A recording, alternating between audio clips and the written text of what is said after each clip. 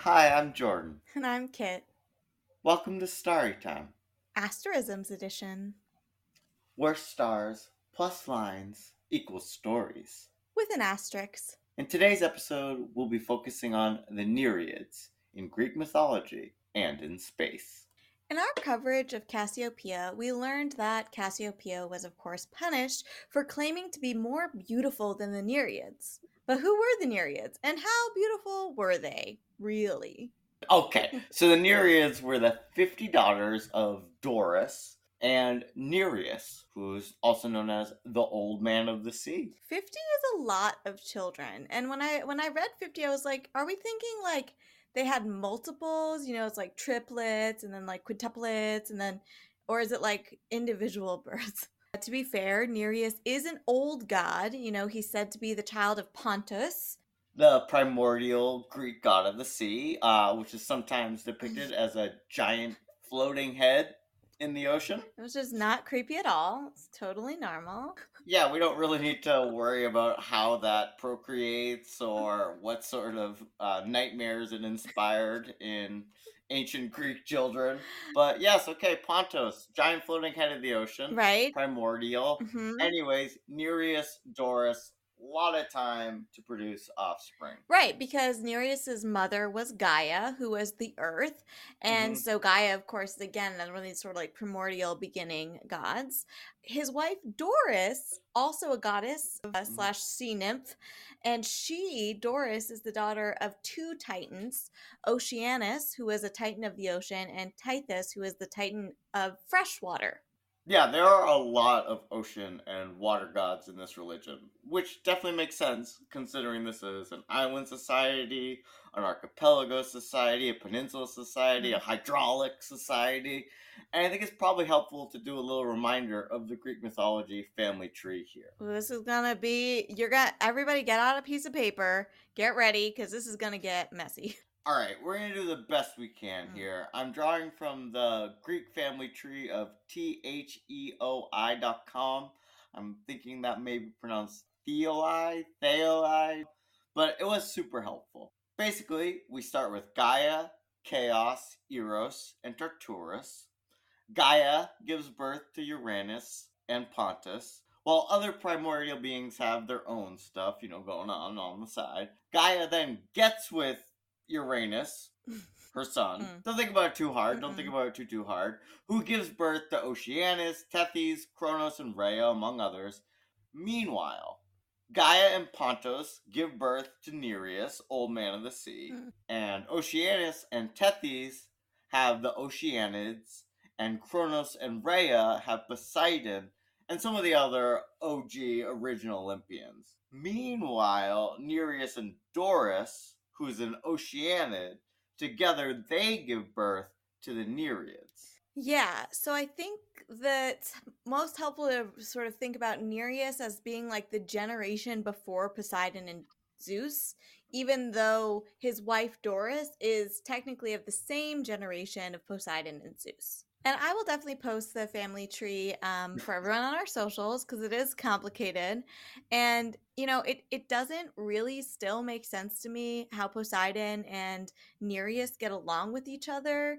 Something I read was that maybe Nereus is sort of like more regional and associated with like the Aegean Sea Mm-hmm. specifically. So maybe that's like maybe it's like Poseidon's all oceans and Nereus is this one particular sea. I'm not really sure. Yeah, I like the idea that like Nereus, the Old Man of the Sea, is like his retirement home is the Aegean Sea. Yeah. Like the nice coast of Greece. Yeah, Mm. yeah. But maybe it helped that Poseidon marries one of the Nereids, and then Zeus basically supplants all the Titans that we've been talking about here: Tethys, Kronos, Rhea, etc., with the new gods. Yeah, so it's probably some combination of events. And there is more to the Nereid Poseidon mythology, which we'll hear about when we get to the Delphinus or Dolphin constellation. But yeah, so you know what? Honestly, maybe 50 Nereids isn't really that many kids considering they're all immortal. Doris was an Oceanid, and she was in fact one of 3,000 Oceanids.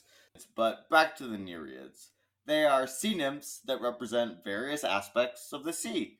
For example, here's a few of their names and meanings. We have Galatea, who represents the milky white sea foam. We have Halimede, the lady of the brine.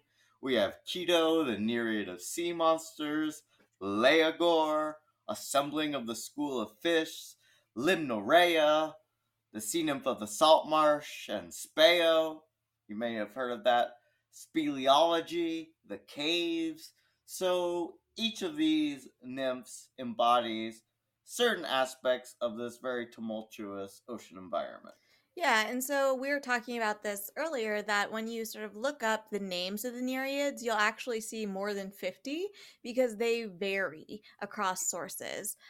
And the three sort of most common sources where we see this is in Homer's Iliad, Mm-hmm. Hesiod's Theogony, the Bibliotheca of Pseudo Apollodorus. Actually, I guess this is four things, and then Fabulae by Hyginus. And so we have these four Mm-hmm. different sources. They all provide names of the Nereids. Some of these sources overlap with each other, and some of them don't. So yeah, lots and lots of Nereid names out there. Probably the best known Nereid is Thetis, who was the mother of Achilles. And as to the question of whether Cassiopeia was more beautiful than all of them, maybe she was. Maybe she wasn't. Even okay, let's say it is true and Cassiopeia is more beautiful, or that it isn't true and it was just total hubris. This does not seem like a murder your entire family level offense.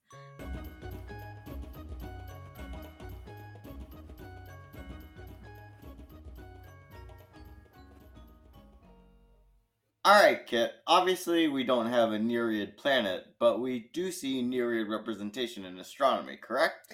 Yeah, we actually see it in a couple of places.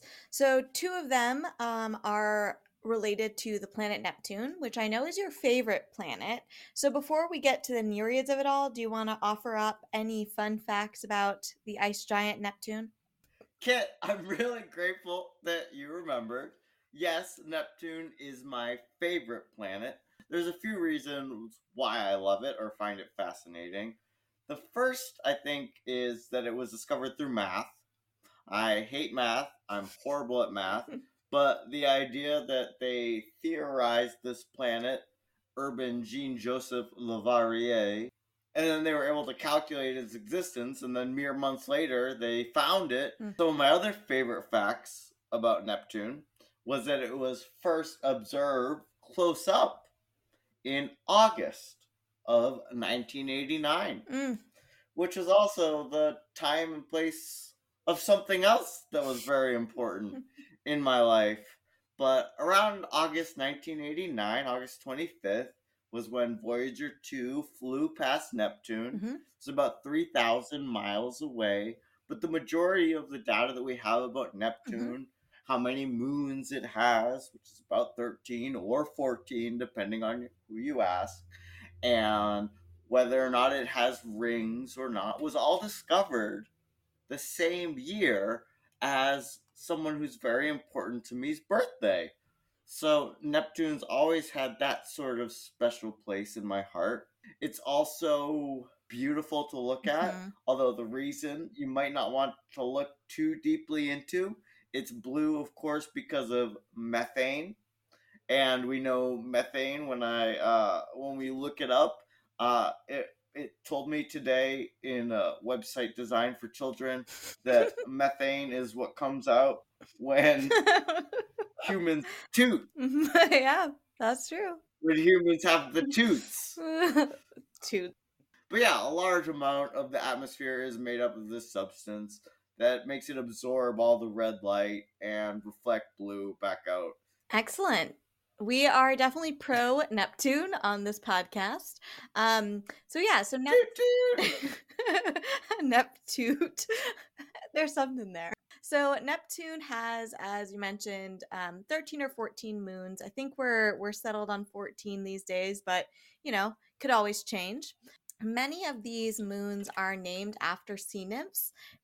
more generally, and then after some Nereids specifically. So those named after Nereids include Galatea and Halimede, who you mentioned earlier, as well as Mhm. Loamedia, Neso, who is the sea nymph of the islands, Sam Mathe, who is the sea nymph of sand, and Sao, who is the sea nymph of safe passage or the rescue of sailors. For some reason, that was really hard to say.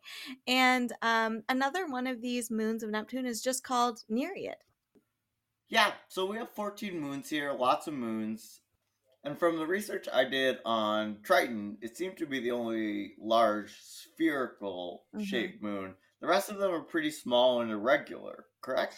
Yeah, so the largest of the Nereid based moons is Nereid, Mhm. and it is the third largest of all the Neptunian moons after Triton and Protus. So Nereid is 10 times smaller than our moon. By contrast, Salmathe, which is another Nereid named moon that was discovered in 2003, is 80, almost 87 times smaller than our moon. So yeah, so some of these moons are really, really, really small. Nereid is one of Neptune's outermost moons, and it requires 360 Earth days just to make one orbit around Neptune, because it's like way out there, way out there. Way, way, way out there. Yeah, I read that it has, if not the most eccentric orbit, one of the very Mhm. most eccentric orbits of any celestial body in our solar system. Yeah, and sort of like you were saying about Triton, some astronomers think that it might be a captured asteroid or Kuiper Belt object because of this very, very strange orbit. So that's one of the hypotheses that's out We gotta get another Voyager out there. there. Check things out. Yeah. I don't know. I don't know what the plans are, but I wish we'd send some more probes out in that neck of the solar system.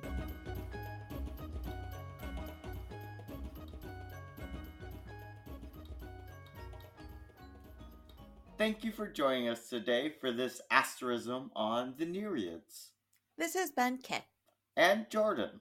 sisters, lovers of stars and stories. And we'll see you next time. On Starry Time.